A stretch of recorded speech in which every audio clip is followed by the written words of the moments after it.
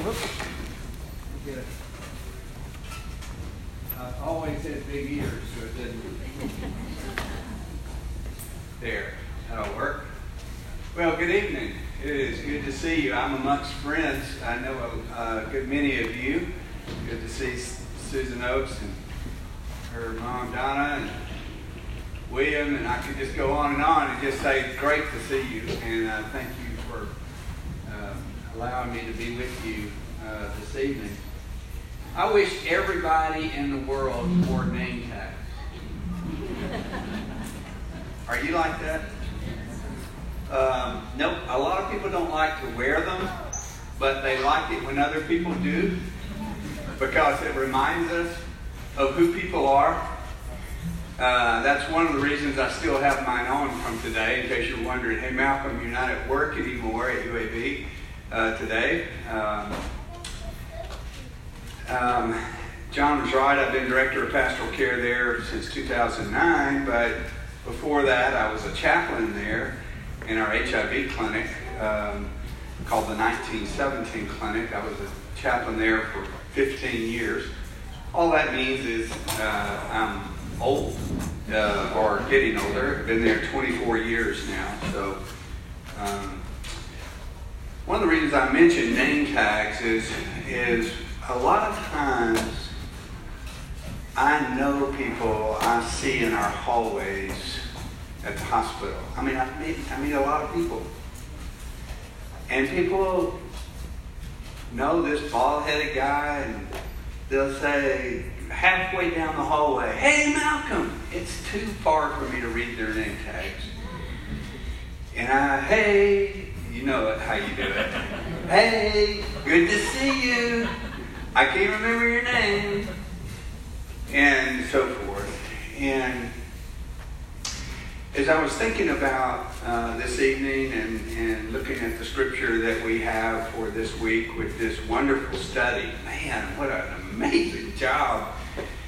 I don't know if you spent much time on their website or just looking through the SSJ materials, but man, I wish I had their organization. But one of the things that struck me, and I want to read kind of a scripture to focus on that you have read and are familiar with anyway. And it's important because knowing who another is connects us. If I know William, and I know that William is, he was an intern with us, is one of the reasons I know him as a chaplain. And I knew Donna Lott, I don't know Donna, in the late 90s, somewhere along there, when she was on one of the first care teams for dementia patients, and we had started and on and on. Names are important because they remind us we are known. And part of what I want to talk about as we begin this evening is that all of us are known, of course, by God, who knows our name, but not only knows our name, but knew us before we were formed in our mother's womb. Man, that's really going back. I meet people in the hospital and they'll say, my father was a Baptist pastor here in Alabama for 50 years, and it's not unusual for me. I'm Malcolm Marler, nice to meet you. Marler? Are you related to Lewis Marler? I sure am. I'm his son. And they'll say, your daddy baptized me or married us or something. What I want to begin with is talk about how do we feel connected, not only to one another, but to God. And God knows our name. But it's more than a name tag. It's more than just simply knowing that. It's knowing our history. It's knowing who we really are. And so The scripture this evening that I wanted to highlight for us comes obviously in the Gospel of John. This is verses 1 through 5, and then skips around just a little bit ahead to 14 and 16 through 18. And these are very familiar words to you. In the beginning was the Word, and the Word was with God, and the Word was God. He was in the beginning with God, and all things came to being through him, and without him not one thing came into being. What had come into being in him was life. Life. And the life was the light of the people, of all people. The light shines in the darkness, and the darkness did not overcome it. And the Word became flesh and lived among us. And we have seen his glory. The glory is of a Father's only Son, full of grace and truth. From his fullness we have all received grace upon grace. I love that phrase. We've all received grace upon grace. I'm a former football player. That's like piling on grace. Just everybody jumps on. Grace and more grace and more grace.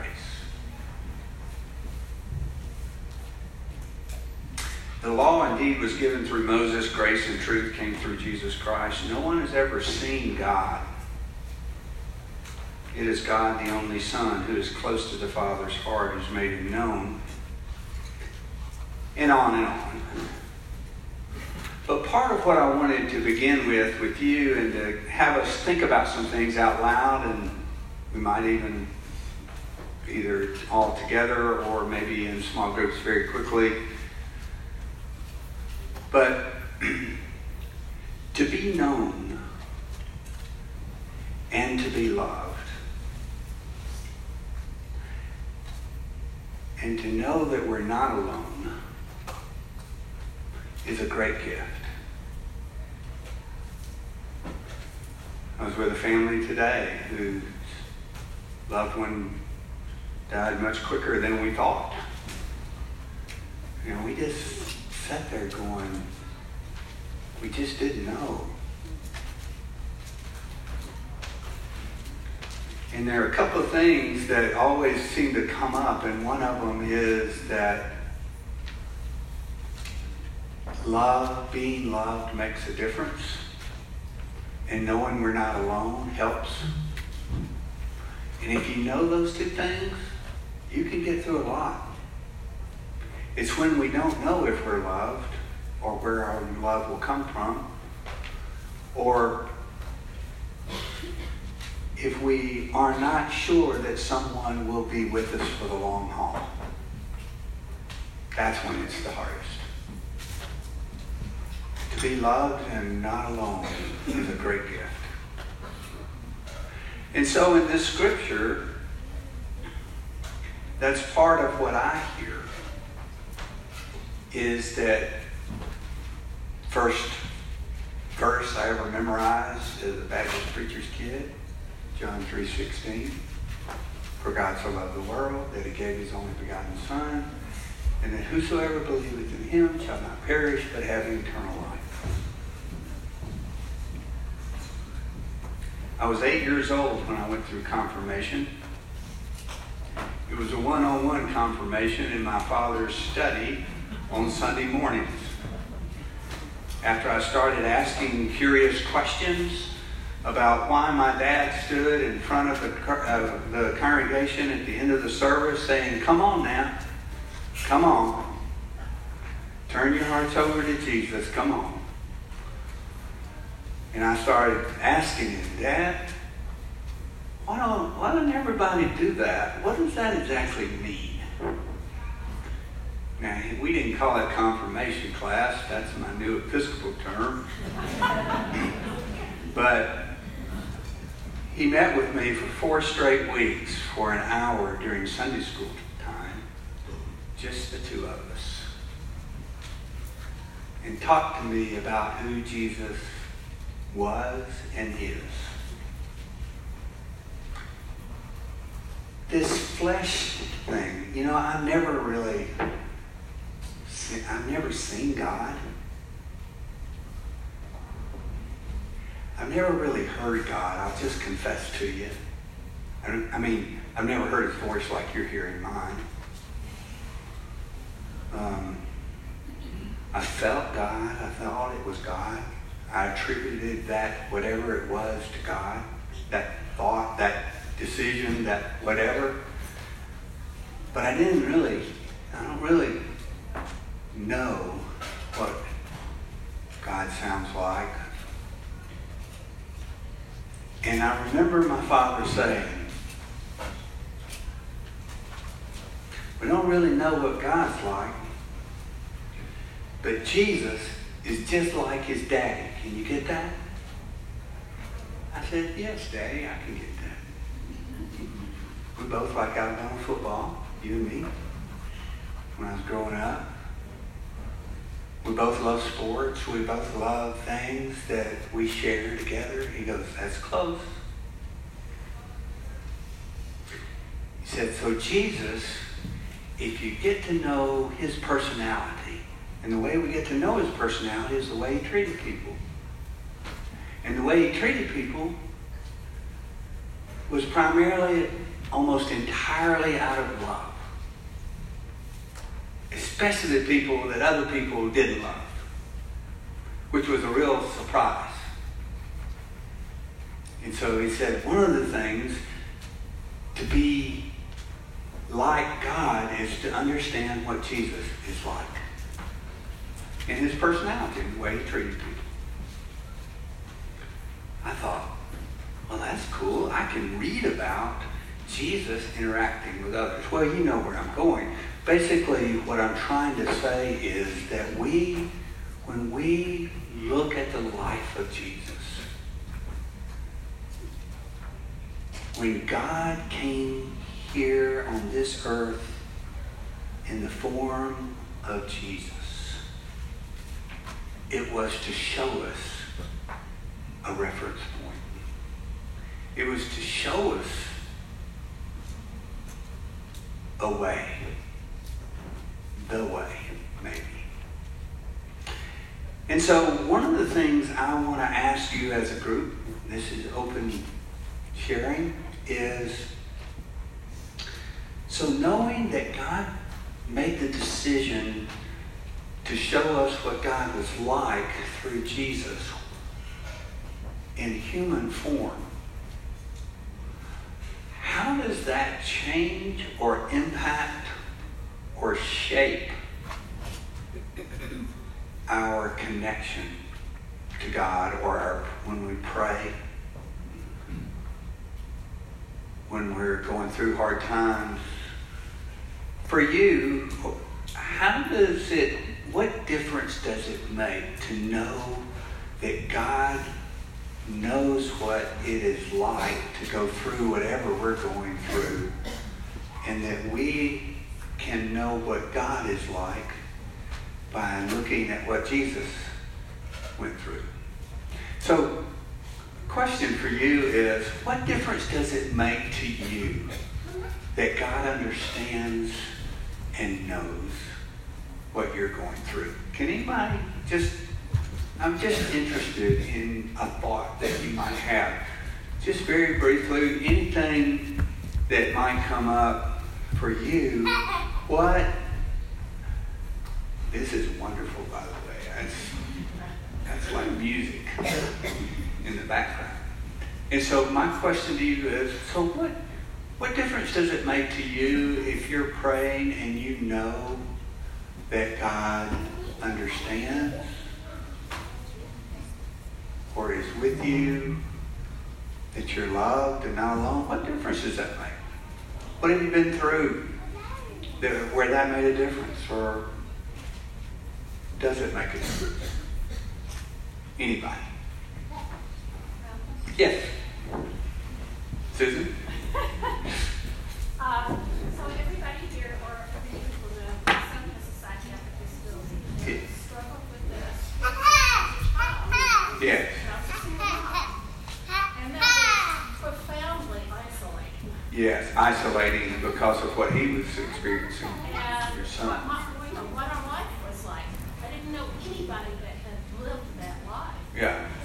And it was such an incredible sense of refuge.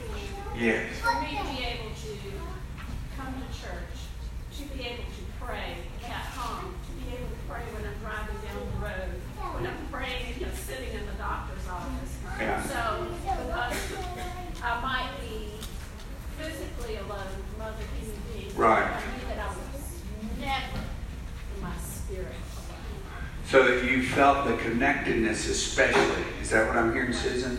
When maybe you felt somewhat alone with your other human family, but that connection made a difference when you were going through that, or while you're going, even now. Okay, thank you. Somebody else. What difference does it make that God connects and understands and is present for you?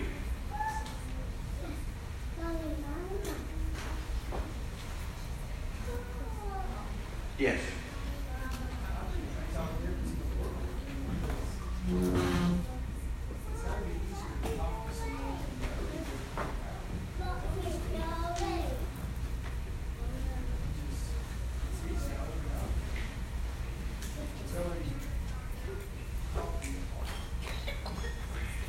Do you ever, when you're talking to God and telling Him what's in your heart,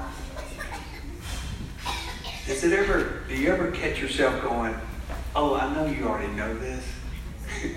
It's like, okay, God, I want to catch you up on what's been going on. And then I go, oh, wait a minute. I don't need to take the time to do that.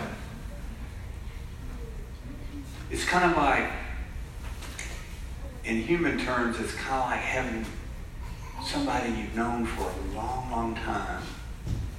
And maybe you don't talk all the time, but when you do, you pick right up. You know, you don't have to go, I need to catch you up on 10 years, I'm sorry. It's just you can start talking and another one goes, yeah, because they know you. Is it good? Anybody else on that? What difference has it made for you personally to know that you are known and you are loved when you've gone through difficult times? Anything come up? Yes. I kind of think about that presence being with you allows you to step out into unfamiliar territory. That there is a trust in the face that He's going to be there with you, even though you have no idea about what's ahead. That it's like a trust that gives you confidence. Yeah. But you can still be scared, but Oh yeah. like you said, somehow it's going to be okay, however it turns out. Yeah. Yes.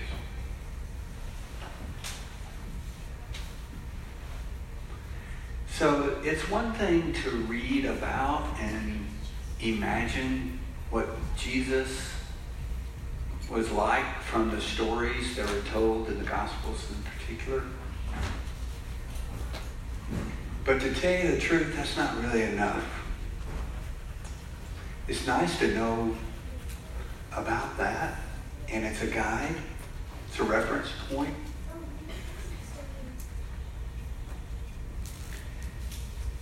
But really, today I had the privilege of, once a month I'm a part of Church in the Park. Are you familiar with that at Lynn Park? We have a brief worship service and communion, and whoever wants to come, and we have group of musicians who sing, and then we have communion, and then we have a hot lunch. Today we served about 60 people. And it's like the most life-giving thing I do. Because I've gotten to know them, many of them. I know Robert, and I know part of his story. And he was there today. And I hadn't seen him in a while. I know Donald, who has been through more than 4 human beings that I know. But anyway, the reason I don't feel like it's quite enough, it's good to know our history. It's good to know our lineage. It's good to know where we've come from. It's good to know who we're being called to be like. But I wonder if there are people in your life who have shown you that kind of love that come to mind for you, who are like Jesus to you. Because it's not just something back there, it's right now. It's finding the Jesus in one another, if you will. I mean, Jesus even said, as you do it unto these, you do it, as you do it unto the least of these, you do it unto me. So it's like, okay, this brings it into the present tense, not just past tense. So my question to you is, who's had the most influence on you knowing about the love of God? Yes.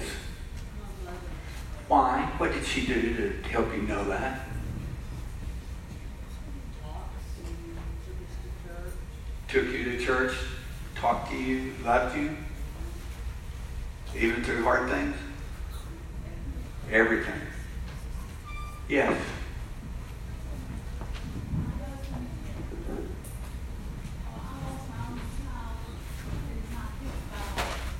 Yes.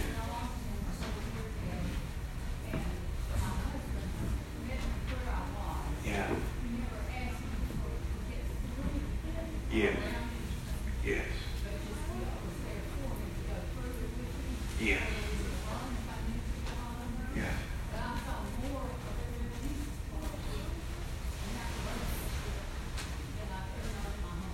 Wow. The thing I heard you say really clear to me was he met you where you were.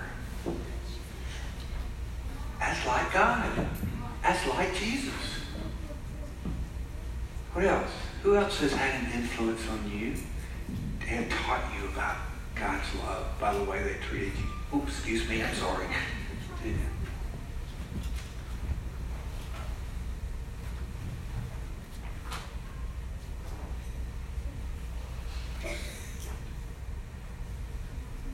Yes.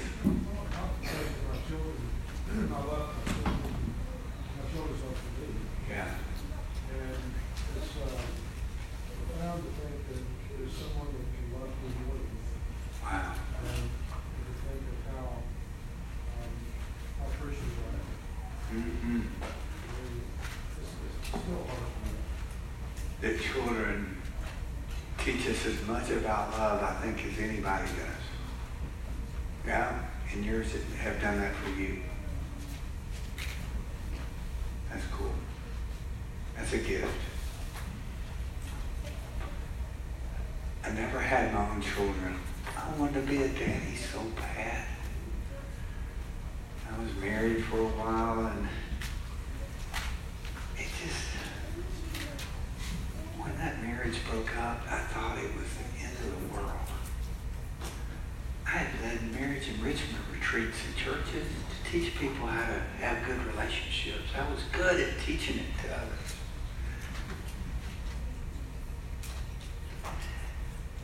Then there was like this period of time, 8 years, where I was just like what I call no man's land. My wife now calls it, well, you dated everybody in Birmingham land. Some of you might know my wife, Mary B. Sullivan, who's Associate Rector for Pastoral Care over at St. Luke's.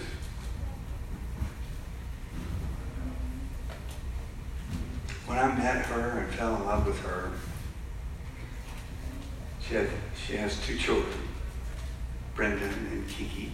Kristen, Kiki's her nickname. When we got married, I just couldn't believe it. I came into their lives when they were like 10, 11. And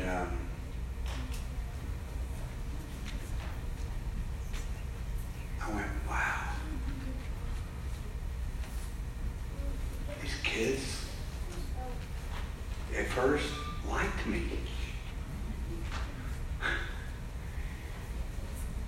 And now they love me. I know what you're saying. And I thought, that's grace upon grace. I thought I would never, ever. I was too old. It was gone, you know? And then to have 2. And so I introduce them as my son and daughter all the time. But what a gift it is when we have something given to us. We don't deserve, it's just a gift. That's the kind of love that we are loved with and by God. And it's good to know how we can learn from that in Jesus' life as a guide, as an anchor, as a touch point. But it's even more when we see it in others in our lives.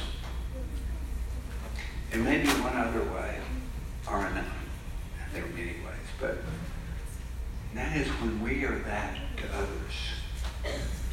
That kind of love, or that kind of person who believes in others who don't believe in themselves.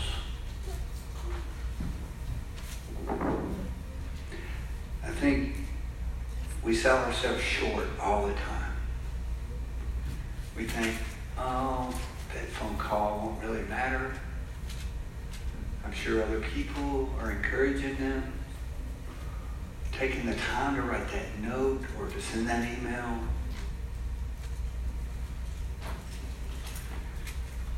I want you to know it makes a difference. When you actually tell people that you love them, that you care about them. You know that.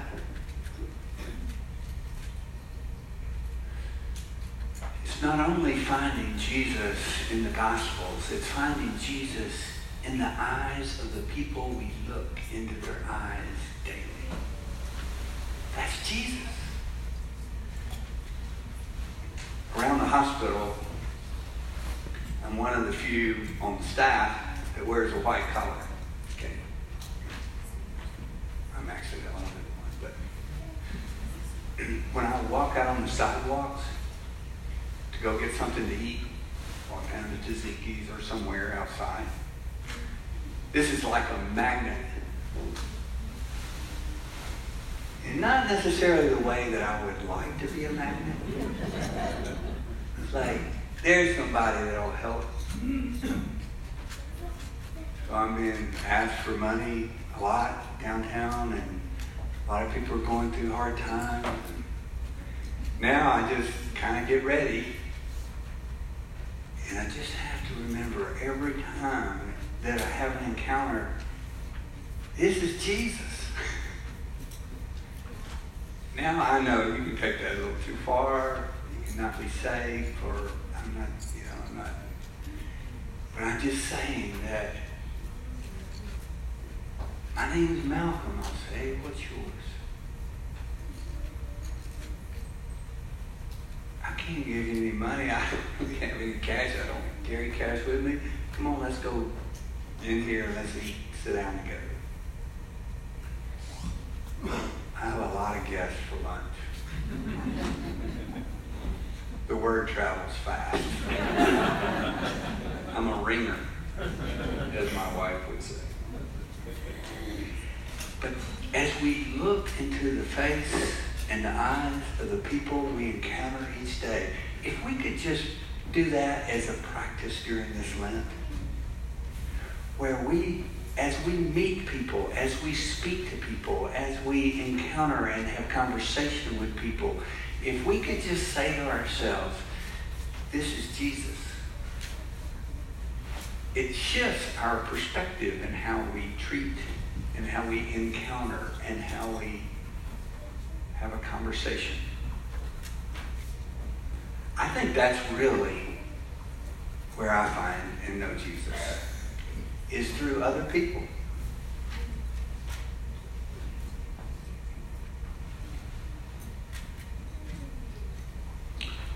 What does some of this make you think about? I know we've only got a few minutes here.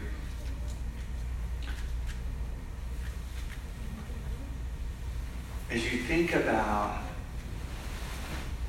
this is real flesh and blood stuff, meaning it's real relationships. This is not just about history or about a long 2,000 years ago.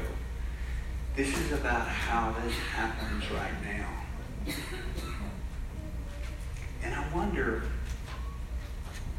who is somebody that has encouraged you lately? Who's somebody that's encouraged you? I'm taking names. Who are they? Call them out. Who's somebody who, yes? Mom. Your uncle, thank you. Who's somebody who is, say that again? Men's Bible study. In Bible study, thank you. Bible studies. Yeah. Thank you. Others. Who is somebody who has encouraged you? Encouraged your heart? Yes. Your mom and dad. Oh my gosh, I hope they're here. Are they? Good. I just wanted to make sure they heard it. Good. Good. Your granddaughters have encouraged you. This whole congregation. Yeah, this whole congregation. Yes. Yes. Who has encouraged you? Darla? Where's Darla? His mom's friend Darla encouraged them to come to this church. Oh, that is so Wednesday cool. night was their first time. Thank you for, tell me your name. Ryder Jack. Thank you very much. I appreciate Brian it. King. He gets my friends Darla and Dolly mixed up. That's okay. I'm not worried about it. Good. Thank you so much. Just when we think they're not listening. Who else has encouraged you?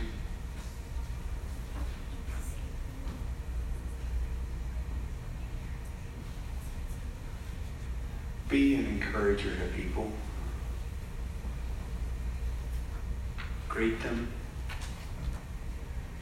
We do something in the hallways at the hospital that was started a couple of years ago. Well, actually a few years ago.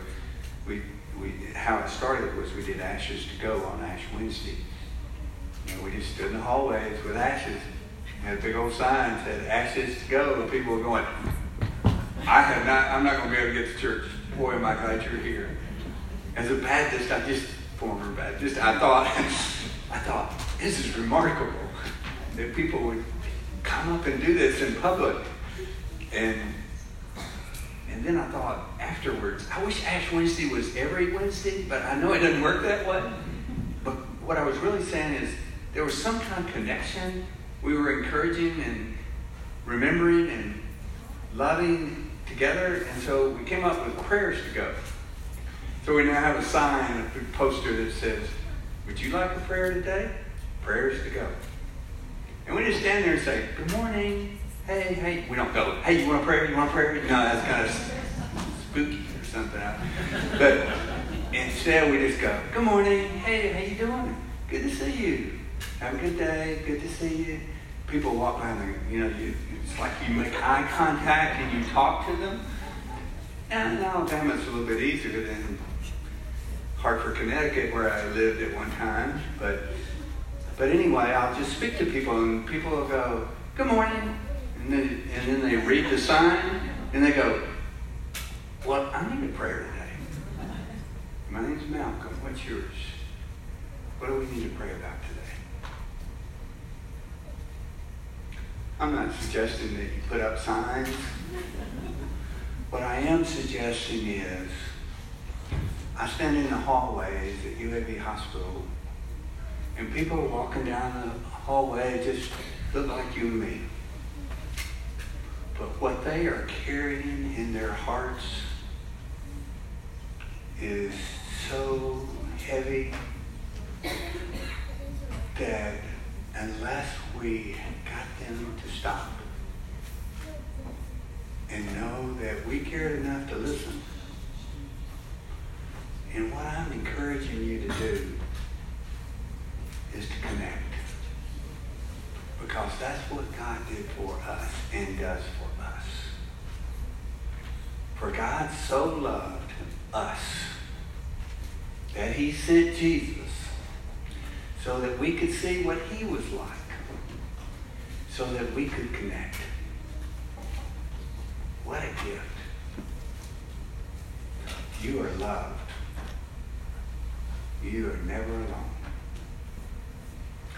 May you remember that God is above you, watching over you as a good shepherd. That he is below you, ready to lift you up in his arms at your weakest moment. God is behind you to give you encouragement when you want to give up and turn back. God is in front of you, calling you forward in faith when you cannot see how in the world this is going to work out. And that God is beside you, holding your hand no matter what you're going through that other people don't know about. But most of all, God is within you, as close as every breath you take. And that, my brothers and sisters, makes all the difference. Amen.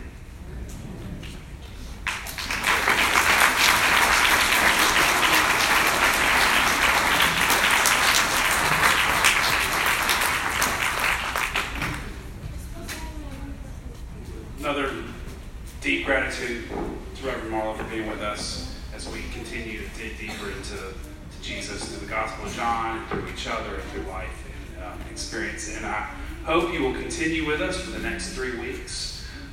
We have more wisdom from our seminarian, Susan, from CJ, our deacon, and from Jamie, our priest. So please come back and be with us the next 3 weeks, and go to UAB and meet people in the halls and help them walk this crazy journey of life.